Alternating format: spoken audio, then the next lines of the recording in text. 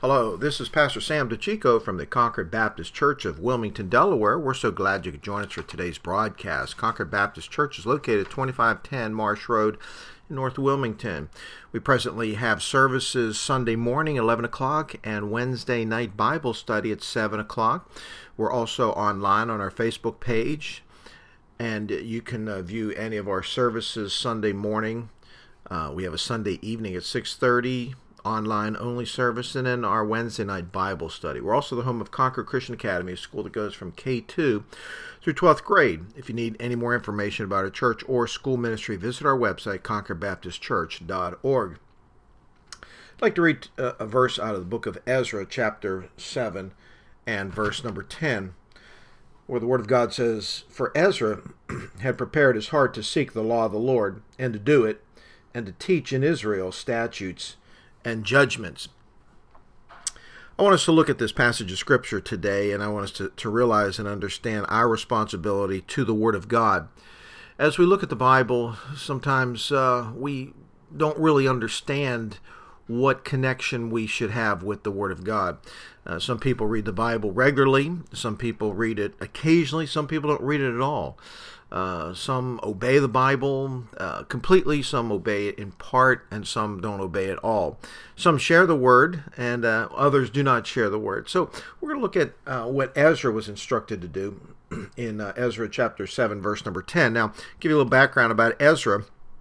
Ezra was a scribe, and he lived during the time period in which the Israelites had come back to the promised land. If you remember, they were taken in captivity by the Babylonians, and they had to spend 70 years in Babylon. Babylon eventually was overtaken by the Medes and Persians, but then they were allowed to return back to Jerusalem. It was there that they rebuilt their city, they rebuilt the temple, they rebuilt the walls. And while they were doing that, God had sent several key people back there, Ezra being one of them, to encourage the people, to teach the people. This is a new generation of people that had grown up in Babylon and Persia. They really didn't know the Word of God probably as well as they should have, and so there needed to be a teacher amongst them. Now, the scribe would be a teacher. He was used to handling the Word of God. It was his responsibility and duty to transcribe the Bible. And the reason that the Israelites had the Word of God is because of scribes in each generation would take the Word of God, they would copy it meticulously and pass it to the next generation. They were careful not to make any mistakes. If there was any mistake, any jot or tittle that was not correct, they would start all over again. So it was a very tedious adventure to make a copy of the Word of God. But that was their ministry. But because they were writing the Word of God, they also would study it. They would learn it. They would become the teachers of the day. In the New Testament days, it was the scribes were called lawyers also, meaning that they understood the law because they had written it and had been involved in teaching it. Now, as Ezra went back to the land, he saw that there was a lot of problems, there was a lot of issues. The people had intermarried with the heathens. They had stopped working like they should have on the projects, and so he was back there to encourage them and to motivate them. And so in order to do that, he was going to use the Word of God.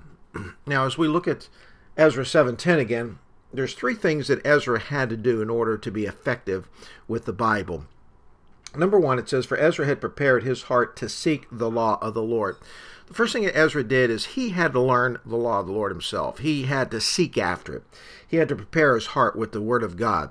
Now, we take this verse, and yes, it was written in describing something that Ezra had done, but yet I believe it's a challenge for all of us that we too need to prepare and seek after the Word of God. Now, Ezra only had a very small portion of the Bible compared to what we have today. He had the law, which would be, of course, Exodus, Leviticus, Numbers, Deuteronomy. I'm sure he had Genesis also.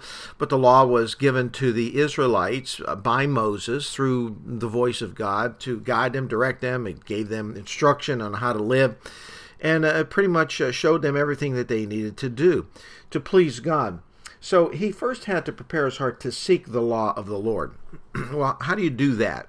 Well, the first thing we need to do is be saved. If you're not saved, you can't really understand the Word of God. The Bible says that the natural man receiveth not the things of God. If you're not saved, you don't have the Holy Spirit living inside of you. The Holy Spirit is the author of the Word of God. So when you're saved, you have the author of the Bible living within you and helping you to understand Scripture.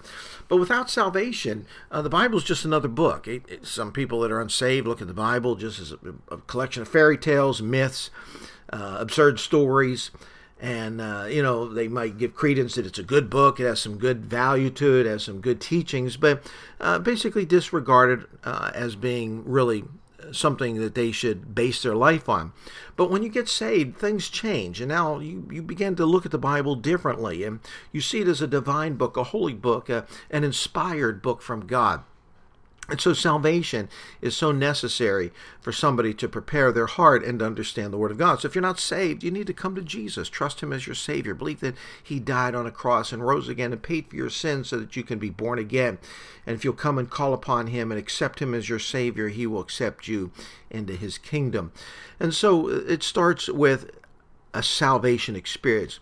But then there has to be a desire. In order to prepare our hearts to seek after the Lord, there has to be a desire. We do what we want to do many times. If you enjoy sports, you find time to watch it and to read about it and discuss it. If you have hobbies, you find time to do those hobbies. And many times with the Bible, we don't have a desire because we show that by our lack of time that we spend in the Word of God. And a lot of times we just don't have a desire. There's other things in our life, there's other interests, there's other things that distract us. And so we have to have a desire. Why don't we pray and say, Lord, give me a desire to understand your Word and allow that Word to really excite you.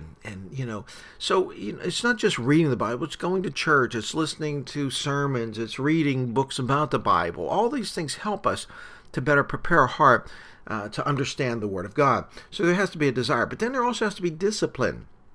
In Timothy, Timothy was instructed to study to show thyself approved, a workman unto God that needeth not be ashamed, rightly dividing the word of truth.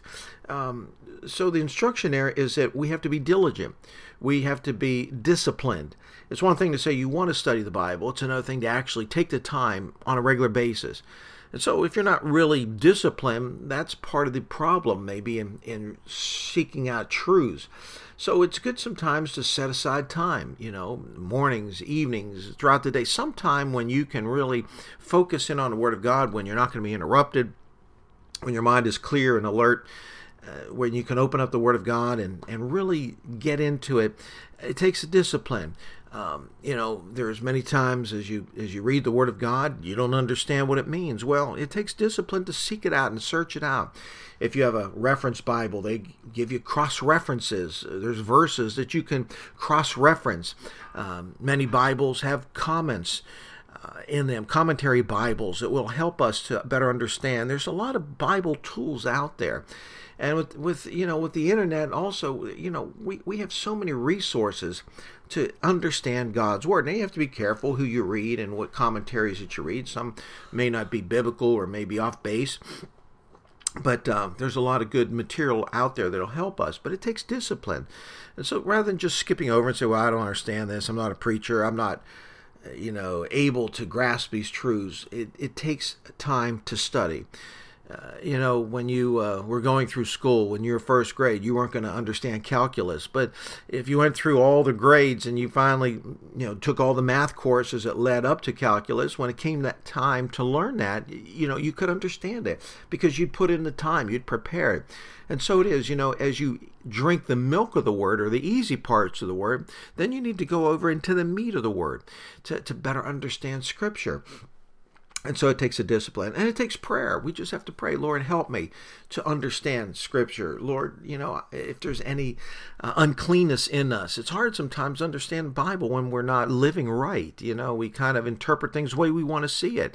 So, we have to pray and cleanse our heart and ask the Spirit of God to lead us and to prepare us.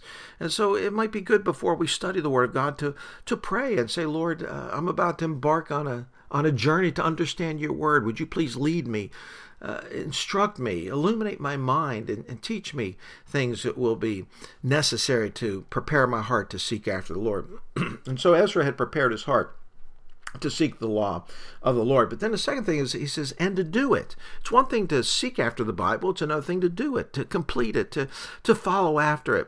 You know, in the book of James, it compares someone that looks into the Bible as someone that looks into a mirror. And we're instructed to be not only hearers of the word, but doers of the word. And so if someone looked in a mirror and saw that there were some changes that need to be made, wash their face, comb their hair, ladies, put makeup on, whatever you have to do to look presentable, and you walk away from that mirror and you don't make any changes, well, what was the point of looking in the mirror? And the picture is that if we go into the Word of God and we make no changes, well, what was the point of reading and studying the Bible if you're not going to allow it to impact your life and change your life and make decisions that will help you to become more like Jesus? So you have to, obey it. You have to practice what you learn.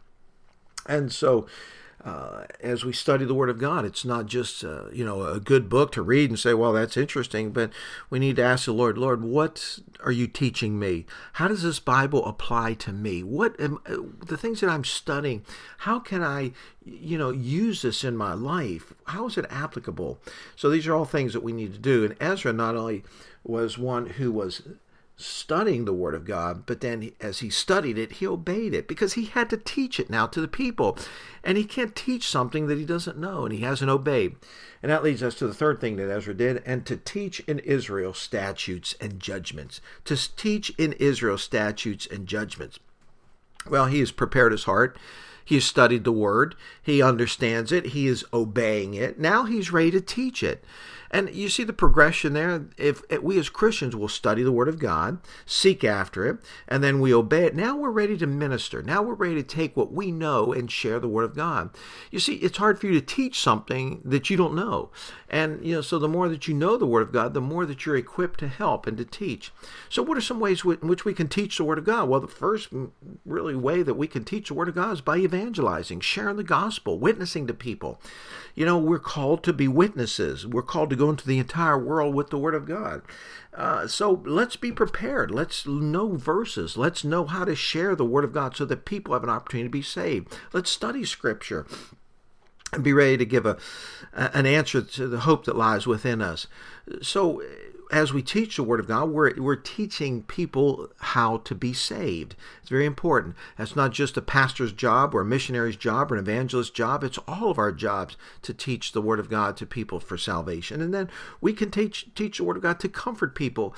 God brings people our way with broken hearts and with issues, and they're suffering with pain, loss of loved ones. And so we can comfort people with the Word of God. We can encourage people. We can edify people that need a word, need a scripture, need just something from the Bible. Wouldn't it be wonderful to be a blessing to people and encourage them in the Word of God? And I believe that if you have studied the Word and you have a good handle on it, you'll be able to help people and be a blessing to them. Sometimes people need rebuke. Now, we're not talking about being like a Pharisee or Job's friends, but there are times in which, people need to understand what Scriptures say. They're going through issues in life, and we need to share Scriptures that really God will use to help them and to rebuke them. And then we need to just simply take the Word of God and ask, Lord, is there some way you want me to minister the Word? Maybe God wants you to be a preacher. Maybe he wants you to be a Sunday school teacher or an evangelist, or work in your church or some ministry in a way in which you're communicating the Word of God. And so maybe God has a ministry for you that you have to seek after and find if that is his will for your life. And so as Ezra the scribe ministered in Israel, he used the Word of God. He prepared his heart. Let's prepare. Let's seek after the Word. Let's obey it, and then let's teach it. Let's be like Ezra and have an impact ministry upon the lives of others.